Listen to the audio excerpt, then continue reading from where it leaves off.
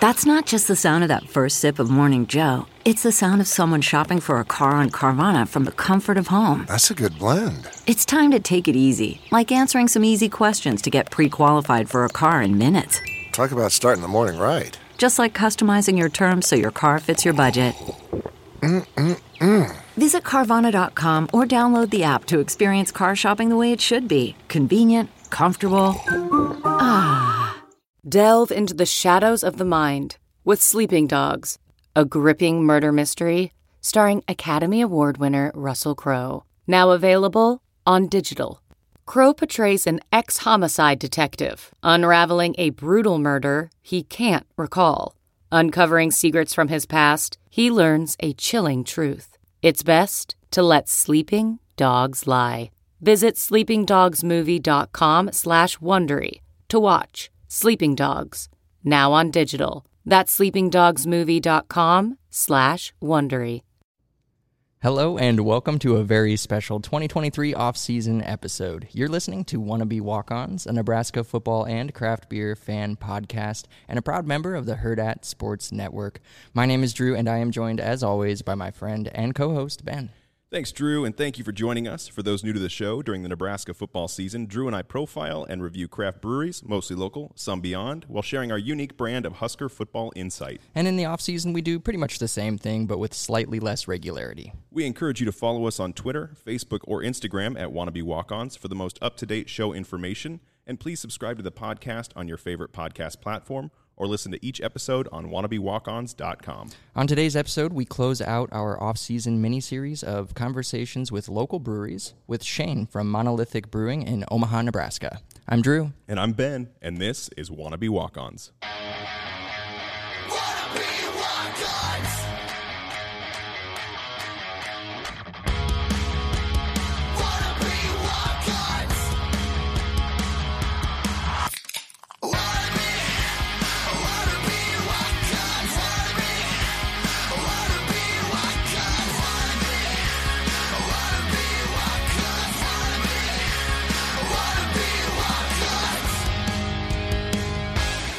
Hello, everyone, and welcome to Wannabe Walk-Ons. We are so happy to have you join us for what will undoubtedly be an excellent finish to our conversation with local breweries. Yep, today we are joined by Shane Costello, brewmaster at one of my favorite breweries here in Omaha. It's Monolithic Brewing Company. Shane, thank you so much for joining us today. Yeah, thank you so much for having me, guys. Yeah, you did an awesome thing, which we don't normally have happen, which is you continued to kind of encourage us to let you guys be on, or not let you be on, but make sure that we didn't miss out on having a conversation with you guys at Monolithic, and we really appreciate you sticking to those guns and joining us today on this episode. Yeah, absolutely. I know it's like you invited me a while back, and things get hectic around here, and then I was watching some of the other ones. I'm like, dang, I need to hit those guys up.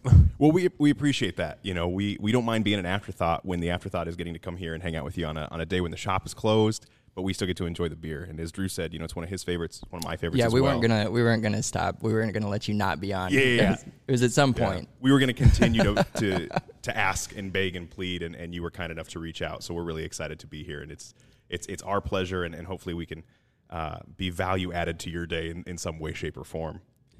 Yeah. To get started, if you don't mind, could you just tell us about your role and responsibilities here at Monolithic? Yeah, so I'm the head brewer, brewmaster.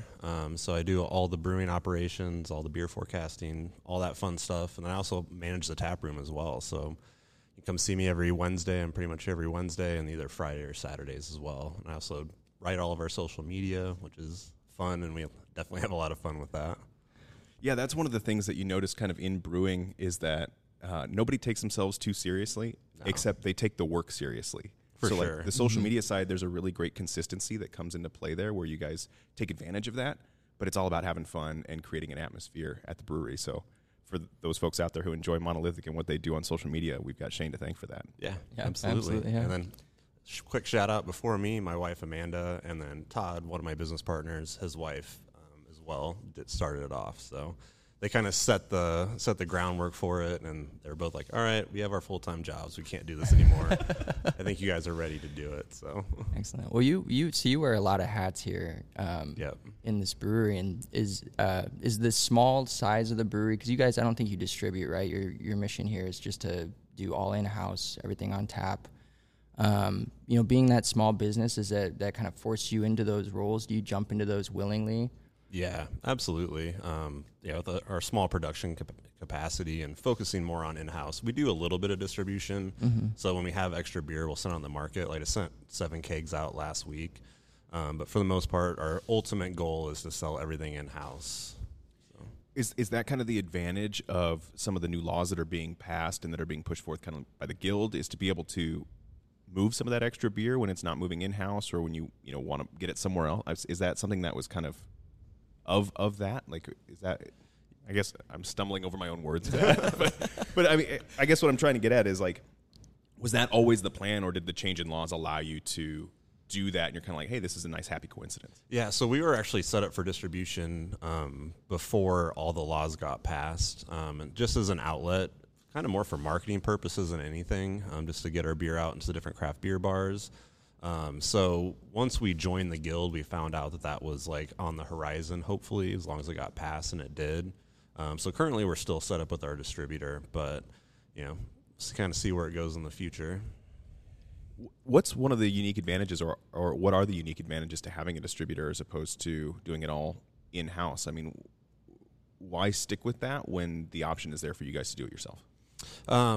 It's nice to have the distributor handle that, honestly, because there's a lot of work that needs to be done as far as taking the kegs out in the market and all that. So it does make it easier, but at the same time, there's more money to be made when you self-distribute, because obviously the margins are tight and you're paying a middleman to get your beer out there. So self-distribution, like getting that pass, is huge for local Nebraska craft breweries. Just gives us all the opportunity to make more money on our product and be the representative of our product as well. Yeah. Well, I want to step back to kind of the beginning of Monolithic. You guys opened in 2021 in the middle of a pandemic, which I'm sure you weren't planning on originally. Nope. So I mean, we don't need to get into the fact that was probably a huge headache for you, a disadvantage, probably a hard time. But how did that unique circumstance and experience kind of shape Monolithic as a brewery? Like, do you feel like things have turned out differently for the better because of navigating such a difficult starting path? Yeah, I mean, it's kind of interesting, right? So, yeah, we opened October of 2020, and when we opened, things were kind of starting to open back up in Omaha, and so, like, our first 2 weekends, it was crazy. We had that honeymoon moment, but then the next variant came through, and the bottom kind of fell out for a few weeks. It was right around Thanksgiving and Christmas, and so we didn't get the opportunity to have that true, like, honeymoon phase that new breweries get, where for the first 1 to 4, 5, 6 months that it's just packed and everybody's coming to check you out. We didn't really get that opportunity. But at the same time, with our neighborhoods that surround us, we kind of become that local neighborhood brew pub. And so, yeah, we weathered that storm, and obviously the road closed in front of us like 2 months after we opened. So the fact that we got through a pandemic and a road closure and made out the other side, like, it's pretty awesome. So, yeah, we really just kind of, had to work hard to get our name out there. So we had fun with the social media, like anything we could do to kind of attract people here. And that's why we did some distribution as well, just anything we could do to market ourselves. For sure. Well, and I think surviving those things speaks to probably 2 things. One, the quality of the beer and the service that you provide here. Once people discovered it, they would find their way back, regardless of outside circumstances. And 2, I think being in this area, I think you're the only brewery out here in Northwest Omaha, and so it's probably a place that was looking for that neighborhood spot or that local spot that they could pop into on the regular. Yeah, definitely. So, like, myself and Todd, we both live within 10 minutes of here, and yeah, this area needed something. I mean, it's either Benson or Elkhorn that's the closest breweries, and so we really saw the opportunity when we're looking at different spaces to open up. And then once we found this one, like, it all really made sense, and we're really excited. Especially, I mean, we got the patio out here, which is nice. Yes. Yeah, you've got a really beautiful view and a really beautiful spot that's incredibly welcoming. It's big. I don't feel like, I'm not going to be able to come get a table. Like, even if it's a full house, there's still going to be space for me, right? So you can really enjoy that kind of that space. Yeah, and that was helpful through COVID too. I mean, with all the table space and all that, we had such a big open space. Like, it was a space, honestly, that people felt comfortable going to because you weren't jam-packed in there. So that definitely helped. So going back to that, even pre-October 2020, can you tell us a little bit about the genesis behind Monolithic and how you guys decided to open up a brewery, not just in this location, but in general? Yeah, absolutely. I mean, I started homebrewing in 2011, and from that first batch of beer, I'm like, this is what I want to do. Like, I just loved it. Shout out to Dallas down at Upstream Brewing. He actually hooked my friend JJ and I up with our first ingredients to brew their Capital Pale Ale homebrew, and that kind of set us on that journey. And so from that first batch, I knew this is where I want to go, and just kept working at it, and then moved to this side of town. And my buddy told me, hey, go check out Cunningham's Pub and Grill. Like, I love wings and I love craft beer. And he brought me there for lunch, and I got hooked on the wings instantly and had good craft beer. And so that became my watering hole for quite a while. And then turned out my homebrew partner, JJ, his wife worked with Todd, my now business partner, who was the GM there. And so once we figured out that connection, I started bringing him home brews that I had. And he let me know, like, hey, Derek and I are thinking about opening up a brewery. Do you want to be the brewer? And I was like, absolutely. I'll leave this 15-year banking career in the dust, and let's do this. So it wasn't even a question. I'm like, yes, let's do this. So, yeah, really just by going, because of their wings, that's why I'm here now, which is pretty crazy to say. We started having those conversations and started getting serious about it, and I started, home brewing more seriously and really focusing in on everything. And ball just got rolling, and here we are. Did you lean on any brewery in particular in the area to kind of help with the upscaling, going from home brew to your own brewery? Yeah, no, I relied on a lot of the contacts that I'd made. So for 2 years before we opened, I actually worked for the distributor that distributes our beer now. So I got to meet a lot of people in the community. Tom down at Vice Major, Dallas at Upstream, Jeremy up at Divots, the guys at Cross Drain. We're all super helpful. I mean, that's the great thing about the craft beer community. Like, oh, you're opening a brewery. If you got any questions, if you need anything, let me know. And so, yeah, definitely. That's a sincere question too that they ask, right? A lot of places you go and it's like, if you got any questions, let me know, and they hope that their phone never rings. Where it's like in this community, it's if you got a question, like I want to be the guy to answer, and I want to be the guy to lend support. And I think that's really awesome. It's something. We hear that a lot. Yeah. I think you've been on both sides of that equation, right? Where you're receiving help, but then I think you've also been that guy who's helped other breweries get off the ground. So, what's that like to be on the other side of that, where people are reaching out to you, and what are you able to provide for them, based on your experiences? Yeah, no, and that was a great part. With all the help that I received, I'm like, I want to pay this forward. And so Kirk out at Bearded Brewer is open since we opened, and then Dan down at Lumen, two good friends of mine. And so once I met them, I'm like, yeah, anything you guys need, reach out, and I'm willing to help, because you want to pay it forward. It's like any of the trials and tribulations I went through, and like the little mistakes that were made, early on. It's like, if I can help somebody else not make those mistakes, then it's really rewarding. Yeah.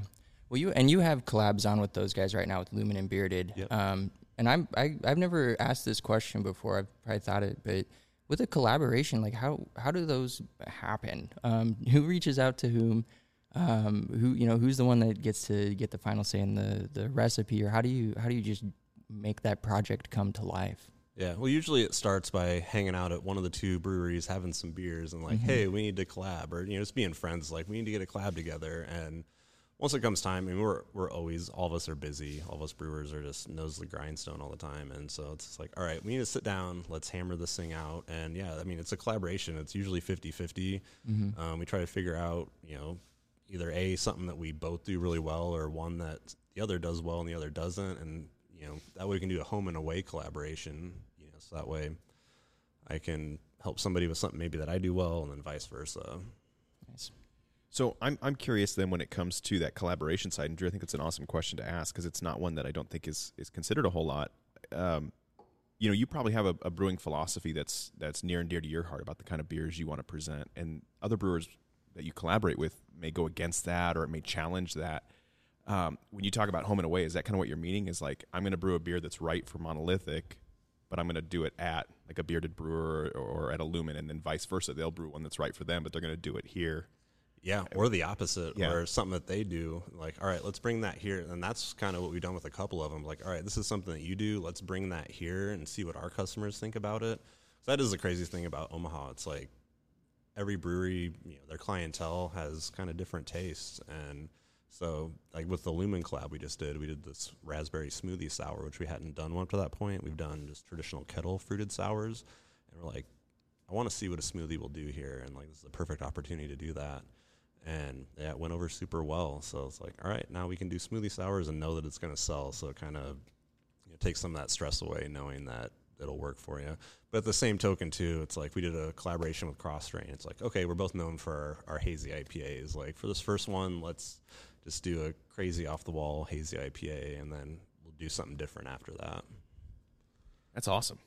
Kind of in that same vein, how would you describe your brewing philosophy? Like, what are you setting out to do, both yourself as a brewer, but then also under the Monolithic banner? Yeah, so obviously IPAs have been a passion project, so we want to be IPA focused off the bat. But at the same time, the thing that we've always talked about from day one is the finish of our beers, and also doing a wide spectrum of styles to kind of have beer on tap for everybody. So yeah, we really just focused on the quality, the finish of the beers. I nerd out on the process, and just love continuing to learn more. I mean, I listen to podcasts all the time.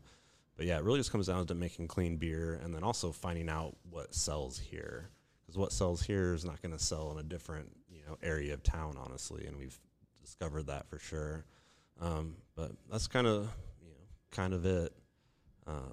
Just love making craft beer and like just want to, have something for everybody out here. Yeah, I was gonna say your website says that you're willing to push boundaries. That you're even willing to fail and then try again, which I really like. That dumped a few philosophy. Batches. Yeah, right. We've all been there.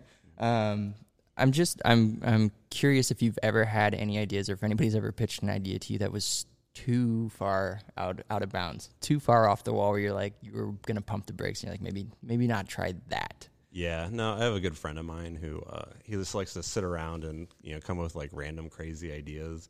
And he always tells me, he's like, I know this is crazy, but just gonna throw it at you. And he at least knows what he's coming with. Yeah, so at least he knows that. But obviously knowing the process and how things are actually gonna meld together, that changes everything. It's like, well, no, that's just a little too out there. Yeah. But yeah, it's you want to make sure everything's palatable for your customers. I mean. And we try not to go too crazy on some things, but then we also have fun at the same time. But it's really just having good, clean beer, honestly, at the end of the day. Are there any beers that you've brewed that you felt were going to be kind of off the scale that Drew's talking about, but that have really been embraced by your customers? I mean, are there any specific ones that come to mind? Yeah, I mean, one of the original homebrew recipes, and actually we have it on tap now, is the Belgian strawberry. So it's a strawberry basil saison. And when we first opened, it was called the Strawberry Basil. It's a beer my friend and I entered into a local homebrew competition, and our friends really loved it. And we put it on tap here, and people mistook the Belgian yeast esters for the basil, and everybody's like, oh my gosh, there's so much basil in here. Like, I don't know, it was kind of polarizing, and we thought it was something unique that was going to be on tap all the time. And then we hit a period where we couldn't get strawberries, so I'd use whole strawberries, and I do 90 pounds in a giant bag inside of the fermenter, which is pretty unique.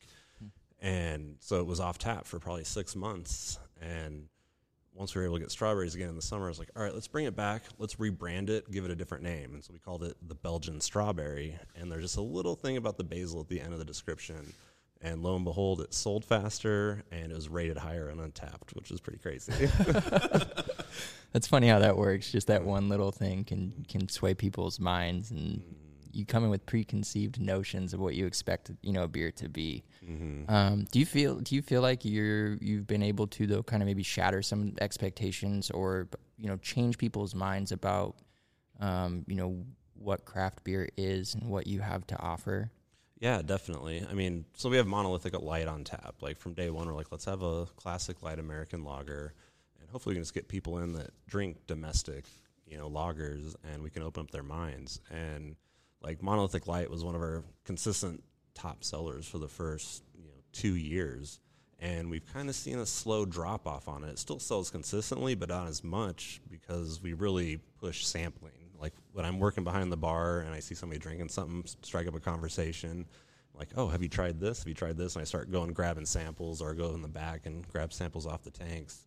And I think slowly it's like we've been showing people that there's other styles out there, which is so much fun. And before you know it, they're drinking IPA, and they've never drank IPAs before. Yeah, I think that's great. And I think that's kind of what we've kind of set out to do, is to showcase that the variety of beer that's out there. And I think that there is something there for everybody. Yeah, and I think one of the things that you guys do really well here, Shane, is that you have kind of these stepping stones in place where, like, I can see the progression from beer to beer. I don't see these wild pendulum swings, but I mean, I can go from a Monolithic light to something insane, but I can also kind of take a journey where I kind of train my palate to get from A to B. And you said something interesting about you're kind of brewing for a finish, right? And there's something familiar in kind of the clean finish, like with the beer that I'm drinking right now, which is the Beverly Hills Hop. It has that kind of like really kind of unctuous, smooth, cream almost finish where I'm left with this nice, like, I'm not left with an IPA taste in my mouth. I'm left, like you said, with that cleanliness, and it's something where there's familiarity with other beer styles. And I'm just curious if that's what you're going for when you say you're brewing for a finish, is something that's familiar, or is there something with each style that you're going for on that finish? Yeah, I mean, it's kind of a general thing, honestly, but yeah, like the hazy IPAs are a perfect example, and a lot of it comes down to the process. Like, I age my IPAs, I use quotes there, a little bit more than a lot of people, just because there's a lot of hot polyphenols and suspension in a hazy IPA, and the West Coast as well. And the more time that I give that in the bright tank at cold temperatures to clean up, all that stuff's going to drop out, and you're just going to be left with a cleaner finish. So that's what I kind of discovered, is just taking my time, giving them more time in the tanks, waiting to tap them until they're ready. And it honestly made a huge difference, and it just works for every beer style, honestly. I mean, that's what happens with lagers, right? Like, they're cold lagered for, 8 weeks, and that gives a chance for all that stuff to drop out, and you're just left with the beer. Yeah. Do you feel like you really rely on the science side of things, and like you said, you listen to podcasts, you've got all this knowledge, or is there some intuition, or maybe like a little more of that like vague gut feeling that plays into, okay, this beer is ready, this is when it meets expectations, and you just know? Yeah, no, it's 100%. I mean, I always say that brewing's like the perfect melding of science and art. So obviously there's, the scientific protocols that I follow when it comes to my water profiles, and so yeah, I definitely nerd out on the science side of it. But at the same time, there's also intuition as well. Beer's a living, breathing organism while it's fermenting, and so it's just kind of tasting along the way. I mean, I guess I'm 240 batches in at this point, and so at that point, I kind of like just have all the time frames kind of down. But yeah, it's a little bit of both, especially when picking ingredients, like especially hops. I've done enough combos now to where I kind of figure out what works and what doesn't, and so it's really just kind of following my intuition on a lot of that, honestly. Kind of going back again a little bit further to when you first started brewing, was there a beer for you or a brewery that was kind of an aha moment that made you go, I want to start making this? Or was there something where you were like, beer is something that I want to be a part of more than just a casual drinker? Yeah, I mean, going way back, it started with Upstream. I mean, probably 2006. I was a Coors Light drinker, in my early 20s. And my friend got into craft beer before I did and brought me down there. He's like, you got to try this stuff. It's really good. And so I tried their Gold Coast Blonde, which was a good segue beer, and it just blew my mind. I'm like, oh my gosh, a lighter beer can have this much flavor. And so that kind of set everything in motion.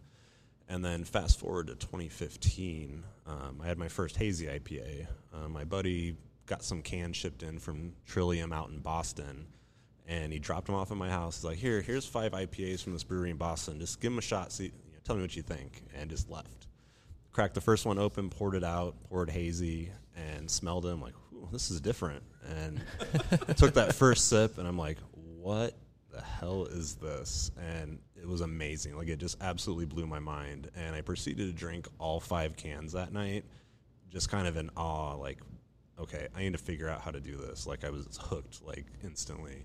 And so that's kind of what set me on my hazy IPA journey. Like, from that moment on, like, I think I ended up brewing probably 70 batches of hazy IPA home brewing because, once this was really going, and like, I wanted to make sure I had it nailed before we opened. Awesome. So I'm curious about your connection to the home brewing community. You've got I'm assuming a lot of friends that are still involved in homebrewing. You've got homebrewing recipes on your menu. What's it like to have, a foot in each camp? And why is it important to stay connected to homebrewers and the homebrewing community for you? Yeah, it's so much fun. A lot of it's paying it forward.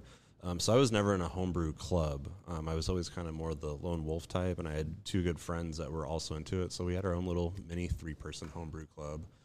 Part of it was I just really didn't want to be influenced. I wanted to find the path myself. This is kind of how I operate. But then once we opened and I got to know all these people in the local homebrew clubs, it's been so much fun I've had, 2 different clubs in here to do collaboration brews. And so it's just so much fun just to hang out and talk with them. Like I went to one of their homebrew club meetings, and so it's a really cool community, and it's a great way for anybody that's looking to get into brewing. Like absolutely, join a homebrew club. You can learn so much. I mean, obviously I took a different path because it's like, no, I want to try and fail on my own, but it's just, they have so many great resources, so many guys that, and girls that can brew great beer, and it's so much fun. What do you think are some of the biggest challenges going from the homebrew size to what you're doing here at Monolithic? Yeah, I got lucky because I went from, once we knew this was happening, we got a 1-barrel, 31-gallon, semi-professional system that I had set up in my garage, and so that was kind of a big jump. And then going to 3.5 barrels, it really wasn't that big of a deal scaling up. But it's just kind of everything else that comes along with it. Like all the equipment was new, all stuff I'd never used before, and so there was a lot of sleepless nights, in anticipation. And I mean, I'm a procrastinator by nature, and so it was just seemed daunting, but just kind of took it one bite at a time. And I brewed water twice. And just to kind of go through a whole process, I boiled the water. Oh, because on purpose, or did you just forget? No, on purpose. You procrastinated so long with the boil and everything like that. You were just like, oh, I forgot the grain. Yep. No. Oh wait, when does that go in? Yeah. But no, just going through all that, and so I put in the time, and I didn't want to look like an idiot. I want to make sure I was well prepared, and put in all that time and effort, adjusting water. So I had only used tap water home brewing, and we have a reverse osmosis water system here, which is one of the most important pieces of equipment in the building. And it came down to the final weekend. I was going to brew on Monday, and it's Friday, and I got a spreadsheet from a water chemist brewing water that a lot of brewers use, and I waited till that last weekend, and I spent the entire weekend building my water profiles, learning all that stuff. So that's kind of where the procrastinator comes in, but that's kind of when I do my best work, is when I'm under the gun.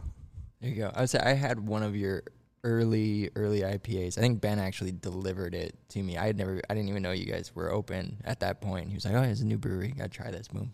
Gives me a crowler, and it was incredible. So whatever you were able to pump out under pressure there was working. It was hitting early. So yeah, I know that's one of those things. It's like, all right, I've done all the homework, sometimes down to the last second, but we really focus on coming out of the gate right, because there's always the thing, it takes breweries a year to figure things out, which is true. I mean, there's a lot that I learned in that first year, but I really wanted to make sure that we came out and had good beer to start with, because that's your first impression. Yeah. Were you able to brew kind of on philosophy and on what you wanted to accomplish in that first year? Because, you say it takes breweries a year to figure stuff out, and you can go to a brewery and be like, no, they just make good beer right out of the gate, but to get kind of in their groove of what they want to accomplish, do you feel it was more in that vein, or was it, you were just trying to catch up to the good beer? Yeah, no, I honestly felt really good where we came out. The beer started getting ready, and we're kegging them and then trying them, okay, I think we got something here. It really, over that first, year to 2 years, it's just the little subtle tweaks. It's like, okay, so then you start being your harshest critic and trying to break everything down, point out every little flaw that you can, and kind of going back and researching, okay, what can I do to make this better? And so after we got out of the gate, it was just kind of small adjustments and just little things as we moved along. Yeah, like Drew said, I agree. The beer was in a great spot right out of the gate. It would make sense, karmically and cosmetically or cosmically, that you have a pandemic and then a road that is the most difficult thing to navigate to get here in that first year. I live off or over in Elkhorn. I'm not going to give what I live off of for fear that someone will be after me. But to get down here, it's having to navigate all that construction, and to get here today, it was a breeze. Yeah. But it would figure that there'd be great beer that's within reach of me, and it's so difficult to get to. Oh, so sure. I'm glad it's not difficult anymore. Yeah. Is there anything that you're focused on right now, maybe like personally or I guess professionally, as a brewer that you want to? What are you working? What are you working on personally? Like, what are some of your no? I mean not from the Monolithic sense, but from Shane as the brewer at Monolithic. Like, is there anything that you in particular are working on that you're like, okay, I want to improve this aspect to make sure that I'm reaching my full potential or self-actualizing? Yeah, I mean, honestly, it's just self-inventory, Sometimes you get too much into the weeds, and you just need to take a step back, and that's, like, something I really make a priority. And just kind of questioning, like, I'm just somebody who questions all the time, and, tearing things apart, not literally but figuratively. And so not being stagnant, continuing to research, being part of the beer community, like listening to our customers. So that's like a lot of it is just constantly taking inventory and, seeing what's going on out there and like what's selling. Like there's always new beer trends. And so we want to make sure we're on top of that. And so kind of just being forward thinking as well.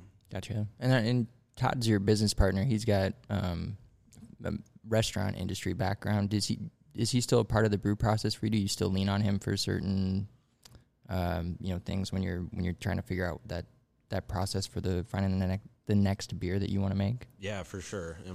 Todd and I talk all the time. He's kind of my assistant back there. He helps me where I need help. And then Derek's our other business partner as well. So yeah, we kind of get together, and anytime we have an idea, we kind of get together and hash it out and, bring counterpoints and all that stuff. But it's a really fun collaborative process. Somebody has an idea, like a lot of times they'll come up with an idea and like, hey, Shane, is this possible? And either, yep, or not so much. But it's a lot of fun collaborating and, bouncing things off each other. Yeah. So I'm going to keep just reeling things back to the beginning. And I'm curious where you guys landed on Monolithic as a name, where that came from. Yeah, so that was a fun process. Once we got going, we all had notebooks, and we started writing down names, and we each had a giant list of names, started cross-checking them online, and basically all the good ones were taken. And after about a month of that, the few names that we had left, nothing really stuck. We couldn't really agree, like, it doesn't sound so great. And it was probably 4 months later, and Derek was watching Space Odyssey 2001, and there's a whole scene with the monkeys and the monolith, and I get a random text message on a Saturday night. He's like, what do you think about Monolithic Brewing? And instantly I was like, yes. Like, I love ancient megalithic structures. Talk about the pyramids and all that stuff all day. Just so fascinating. So it caught me immediately, and Todd's like, all right, sounds good. You were like, this moved me to my core, and he was like, yeah, right. Yeah. Like, oh, you guys love it, let's do it. Yeah, because we didn't have anything at that point. It's just, so that was the one that stuck. Well, it's kind of like a tattoo, right? Like, you got to really be kind of committed, and you've got to feel it in your heart, and you got for some people to get a tattoo, and I think it's a great name because of what it signifies and what it represents, and kind of the tradition that it brings to the table right out of the gate, right? Like, there's this expectation, and I think that's very bold, and I think that you guys live up to the name immediately. And so I think that there's a challenge almost set forth when you say we are Monolithic Brewing. Like, there's kind of like you better bring it, That's awesome. I appreciate that. I know it's like when we're first open, like Monolithic, I'm like, well, it's it's an oxymoron, small brewery but big flavor.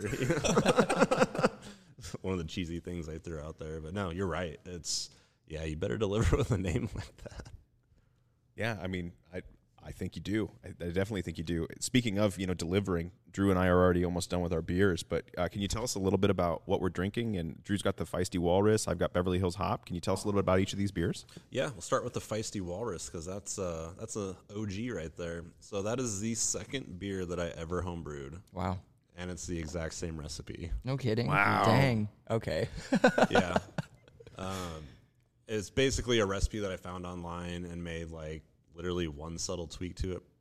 Honestly, it's like up the chocolate malt in it. I'm like, oh, chocolate malt, that sounds good. I didn't know what I was doing back then. But it just was a little bit more bold, a little bit more robust than your typical brown ale. And after that, I tried, after traveling to different breweries and learned some information. Like, all right, I'll mess with it and try different things, and tried them, and it wasn't as good as the original, and came back to that recipe. So yeah, it's a classic English style brown ale, kind of pushing the line towards a porter almost, but it's just, full flavored, only 4.6% ABV, but good chocolate, kind of roasty notes in there. And then you're drinking the Beverly Hills Hop, and that's from our West Coast IPA line. I love West Coast IPAs, and a lot of people still do. And we opened up with a West Coast IPA, and it's continued to be one of our most popular lines that we have, which is cool to see. Just the classic American IPA. That one, the name's fun. Beverly Hills Hop, Beverly Hills Cop. Yeah, it's great. Yeah, if you haven't been on our social media, go check out that post, because it's me posting like one of the movie posters on top of my Honda Accord. Back to us not taking ourselves seriously. Yeah. But yeah, just classic, West Coast sea hops in there. And nice, crisp, clean, but also good hop punch to it. One of the things that I really gravitate towards in beer in general, and one of the reasons I gravitate towards your beer in particular, is that you don't shy away from balancing bitterness. I think that that's something that some people, they run towards sweetness. They run towards some of those flavor profiles or beer constructs that might scare people. And I think that the bitterness is necessary in beers like this to balance some of the sweetness and the hoppiness and those types of things. So that's what I really enjoy about this beer in particular, and the other beers that I've had here, is that, that's what beer was. It's bitter. And that's the enjoyment of it to me, is like finding how to balance that all together. And I think everything you've talked about, it just aligns with that, where you're not shying away from something. You're chasing towards or running towards what the truth is behind this drink. And I absolutely love it. Yeah. I get feisty walrus every time I come in here. Like that's my first beer. Because it's great. It has that great roastiness to it, that chocolate, but it's not like overly sweet. It's interesting that you said it pushes closer to a porter, because that's one of my favorite styles. I love the drinkability. It's a session. And yeah, I don't want it to be finished as good as the finish is, right? Like I don't want to finish this beer, but I find myself finishing it a lot quicker than I, Yeah, I don't want. So. And now in front of you, Shane, you've got a beer that looks completely different than what we're drinking. Is that smoothie you were talking about? No, this is the Pretty in Pink Shandy. So last summer, originally we did a collaboration with Vice Major with Tom in 2021, and we did a shandy because we were both interested in the style. And this is an example of a collaboration of a beer neither of us had done. It's like, well, let's do it together, and then we can go off and do it ourselves after that. And so it went over well, and after that I'm like, okay, there's a couple tweaks here and there that I'd like to make to what we did. And so we unleashed it last May of 2022. And so we have a regular monolithic shandy, and so I hand zest and juice, 30 lemons per batch in addition to the lemonade, and then we add different fruits to it. So this we made for Bennington Days. We got into the Bennington Days beer garden this year. And so we added prickly pear puree and strawberry, and it's just super refreshing and delicious, especially out on the patio on a hot day. And so they've really taken off for us, and, using real fruit. We do keg by kegs on some of them, and we'll make our own purees in house. So we'll buy frozen strawberries, raspberries, whatever, cook them down, add the sugar, salt, strain them, and then add them directly to the keg. So they've been a huge hit for us, and pretty delicious. So Sounds good. Yeah, making your own purees, I kind of want to jump to that from like a culinary perspective. That feels very kind of restaurateur to be able to control salt, sugar, and kind of that profile. Is that the thought behind that, is to have that full control? Absolutely, yeah. Part of it is just the size. So we were talking about making, 2 to 4 quarts of puree, which is feasible here, using our ovens and everything. But yeah, it's just nice to have that control. Like, cooking is my hobby aside from, brewing was my hobby, and now that brewing is a profession, cooking's my hobby. And then Derek, our business partner, he went to culinary school, has that background, and so he's, he made all of our first purees and kind of gave us the blueprint, and so now we've been, making them after that. But yeah, it does help, we use pink Himalayan sea salt, like the best salt we can get, and then that way we can kind of adjust and taste as we cook them down and get them to where we want them. Has your hobby of cooking influenced your brewing more than you anticipated it doing so? Like, has there been kind of some bleed over even further in that? Not as much as I thought, because when it comes to cooking, I'm a savory cook. Like, it's just like, I like big, bold, flavors, lots of seasoning, that type of thing. And beer, you can only do that so much. So, I have that fun with the hops. With our hazy IPAs, I pretty much have our base set, and then it's just picking the hop combos and the ratios. But yeah, not as much as I thought, but at the same time, it's very similar.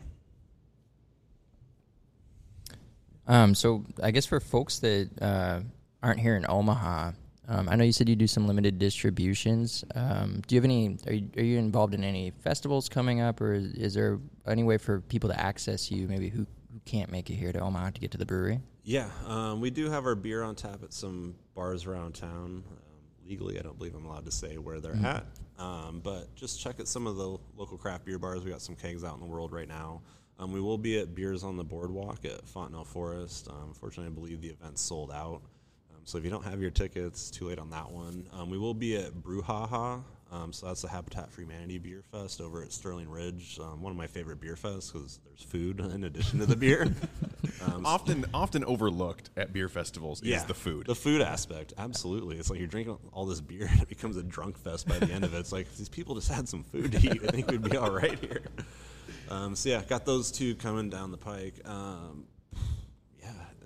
think that's it for the rest of the summer. We wish we could be at Lagerfest, but staff-wise here, we've pretty much like half of our staff's on vacation during that beer fest. So it's going to be a all hands on deck here situation, which can happen from time to time. Lagerfest was fun. Drew and I were there last year, and we had our own booth, and people avoided us because they thought they were going to be interviewed by coming over to our booth. And then we wound up taking over Big Hair's booth so that Reed could walk around and enjoy the fest. And Reed's a great dude. We just wound up drinking Reed's beer. Yeah, it was like a one for you, one for me, one for you. Would you like to try this beer? Well, we'll try it with you. Yeah, no, that's what beer fests are all about. I know. We're super bummed that we can't do Lagerfest. That's the one thing as a brewer, like I didn't get a chance to do many lagers home brewing. I was able to borrow my friend's like CoolBot, which is a thing that you hook up to your kegerator that controls the temperature. But with the amount of beer I was making, preparing for here, that was the kegerator that I had my kegs in, and so it was tough to do lagers. And so once I've got here with temperature control, I've gone kind of dive deep into the lager realm and just love them. But fortunately, staffing-wise, not going to be able to make it. So talking about beer festivals, which are a great way to reach out to the beer community that's in the area, how do you like to engage with the community from Monolithic? Like, how do you guys reach out and intertwine with Northwest Omaha and beyond, kind of in that Nebraska space? Yeah. So obviously the Bennington thing was huge. So we got into there. They have a Founders Day thing that happens every September, and we got into their beer garden for that, which was a good first step. And then we got into their actual Bennington Days beer garden. So any opportunity that we have to go off site like that, or just collaborate locally too, like Rally Coffee downtown. Ian's become a good friend, and we get all of our coffee from him. He roasts the beans himself. Like we went out to his roasting operation to get our first like bag of beans, and which is really cool. So yeah, any opportunity we have to collaborate with local businesses or collaborate with local breweries, and really a lot of it just comes down to here in the tap room. I mean, we really pride ourselves on our customer service and chatting with our customers, getting to know people that are from this area, because word of mouth's like the biggest form of marketing. You wow somebody when they come in here, then they're going to go tell all their friends and family about it. And so, yeah, any opportunity we get, is fantastic. Yeah. So I guess speaking of Nebraska, we are a football fan podcast, and we know you're a football fan. Absolutely. Do you have any thoughts on Matt Rule, the upcoming season? Yeah, no, super excited. I mean, this offseason feels different, right? Mm-hmm. I think we can all say it long. feels different. Yeah, and it feels long. Yeah, a lot of question marks. Yeah, definitely question marks, and obviously we've gone through this a few times in the past, 10 years. It does feel different, but I think like most Husker fans are like, okay, yeah, we need to see it kind of translate to the field. But a lot of the off the field stuff and just comments from players and from people that cover the team, like it does seem like it's truly different this time. And his approach is different than any coach that we've had, recently, I would say. So definitely a lot of reason for optimism. But, of course, it's going to come down to Saturdays in the fall. And it's not going to happen right away. I mean, sure maybe it does. I mean, we've seen those that happen with some teams. I mean, Mel Tucker did it up at Michigan State. But I think it's gonna take some time. I mean, obviously the offensive line is one of the big question marks, and as long as they continue to improve and gel over the year, because I think it's going to be all about the trenches this year. If we can win in the trenches, I think we got a shot to hopefully make a bowl game. Yeah, hopefully. I would say I keep telling myself it will be a slow build. Yeah, It will get there, but I still always have that inner optimistic fan who just, he's like, yeah, but what if this year, what if they just like flip the script? Because it feels different. So yeah, those random teams out of nowhere will go 11-2. Right? I mean, It happens. Michigan State did it. Like, I mean, there's plenty of teams in the Big Ten. Why not us? Yeah, I know it can happen. Yeah. If you can brew this beer your second time homebrewing, if you can brew Feisty Walrus your second time, I feel like Matt Rule can go 10-2. How do you think your second beer compared to that second beer? I'm pretty sure my second beer got thrown out. I'm almost positive it did. I'm pretty sure that I tasted it though. Like, you made people taste it right before you dumped it out. Yeah, I was like, is this bad? Like, I know it's bad, but is it bad? It was hard to throw away. Am I just being hard on myself? Yeah, no, it was bad. No, what you were saying, my wife and I were just having this exact same conversation the other night where I was like, Matt Rule's expectations, I think he would be seen as a letdown by a lot of the fan base if he went worse than 7-5. I personally expect 6-6. Not to ruin any predictions that come down on this podcast in the future, but I really think that it's doable to make a bowl game in that first year. I really want to believe in that, skipping the first Matt Rule season and starting on year 2 for Matt Rule, just the way that he's kind of been on his trajectory, the kind of talent that Nebraska has going into this season, and the way that they ended last season. There's some really good positive momentum. Absolutely, yeah. And this is the season to do it, because it doesn't get any easier after this. It does not. No, that it is doesn't, true. Yeah. Go ahead. Oh, sorry. I was going to say, do you do game days up I here was just at going all? to ask that. Yeah. What's game So day you got like TVs here? and- Yeah. Yeah, so we have the games on both TVs. We have it over the audio system. Unfortunately, breweries aren't the biggest game day draw, so we really haven't gotten any big crowds. But we do always have the game on the TVs, and hope that we would.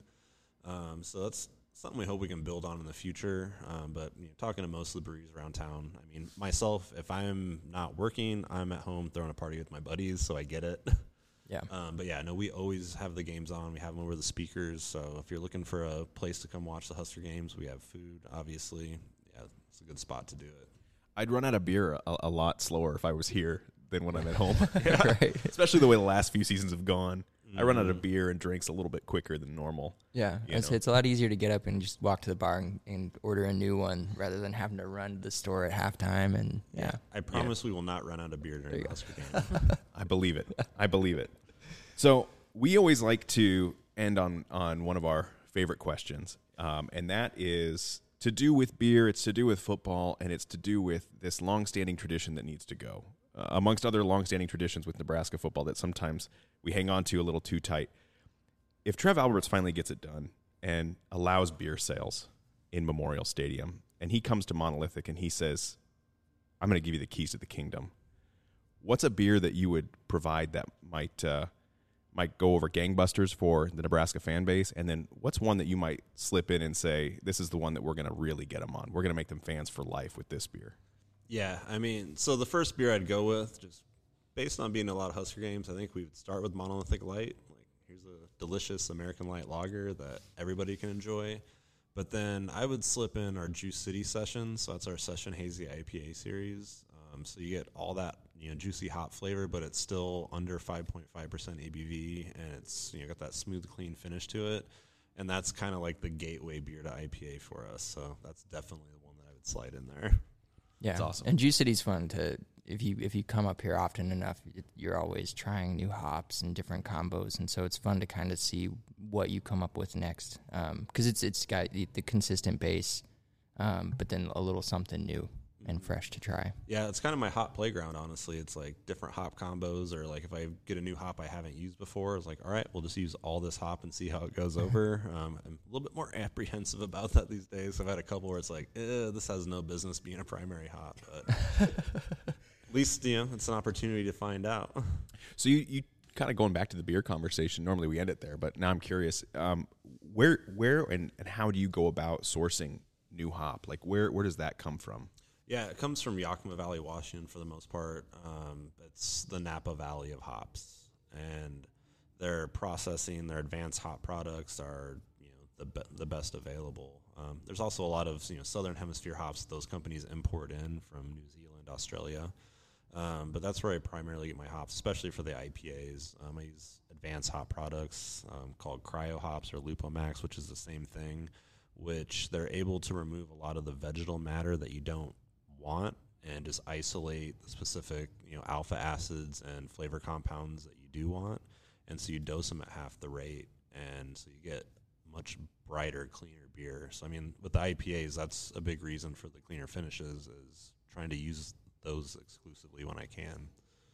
Is there a type of hop that you're trying to get your hands on, like a Moby Dick, the Great White Whale that's out there for you? Yep, that one would be Nectaron. So I got my hands on it back in late winter, and we did a hazy IPA called Benevolent Sun, which I've brewed so many hazy IPAs at this point where I've almost burned myself out. I mean, I still love and appreciate them, don't get me wrong, but we made that one. It's Citra and Nectaron, which comes from the Southern Hemisphere, and I was blown away. I'm like, this is unbelievable. And then we tapped it, and our customers agreed, and I wasn't able to get my hands on it anymore. I got one box, and that was it. But it's looking like some more are going to come available, and I'm going to buy a bunch of them. Heck yeah. Is it a new varietal? Is that why it's so difficult to come by? Yeah, it's newer.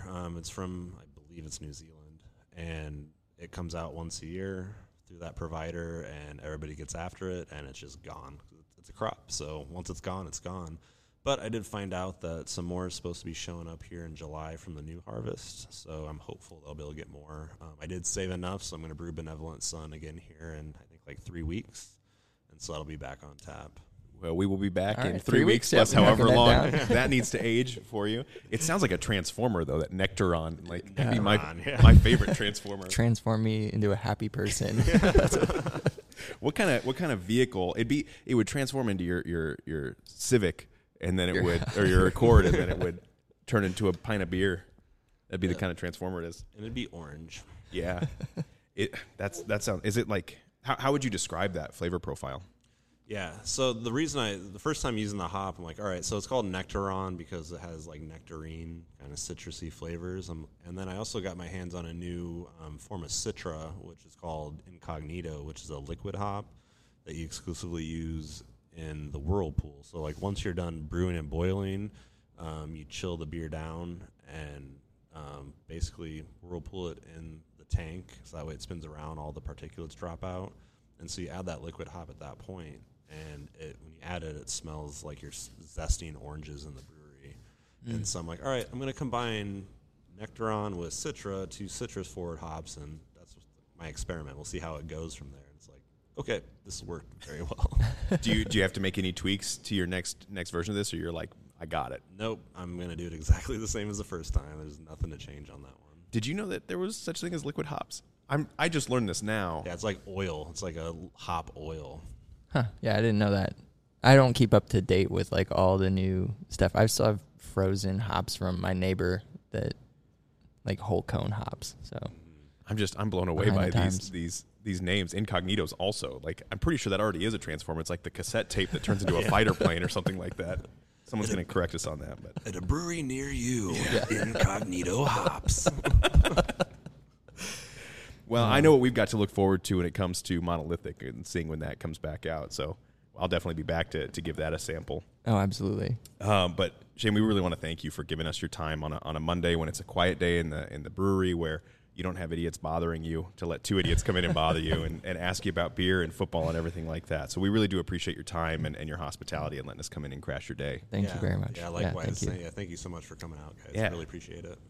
Well, that does it for this episode of Wannabe Walk-Ons. We want to thank Shane for taking time to sit down with us. If you'd like to learn more about Monolithic Brewing, you can visit their website at monolithicbrewing.com or visit their Omaha tap room at 4915 North 120th Street, Suite 102, Omaha, Nebraska.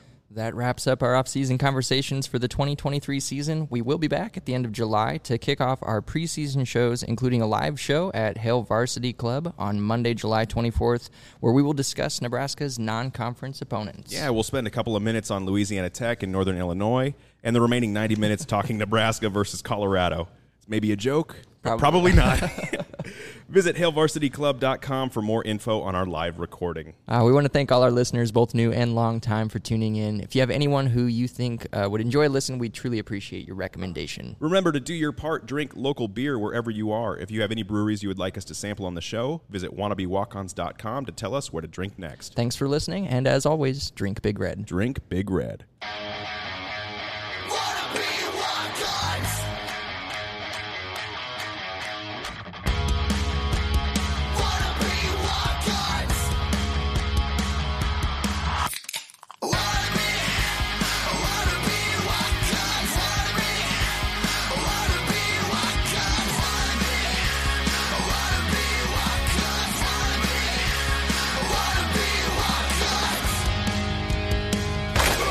Herd at Sports Network production.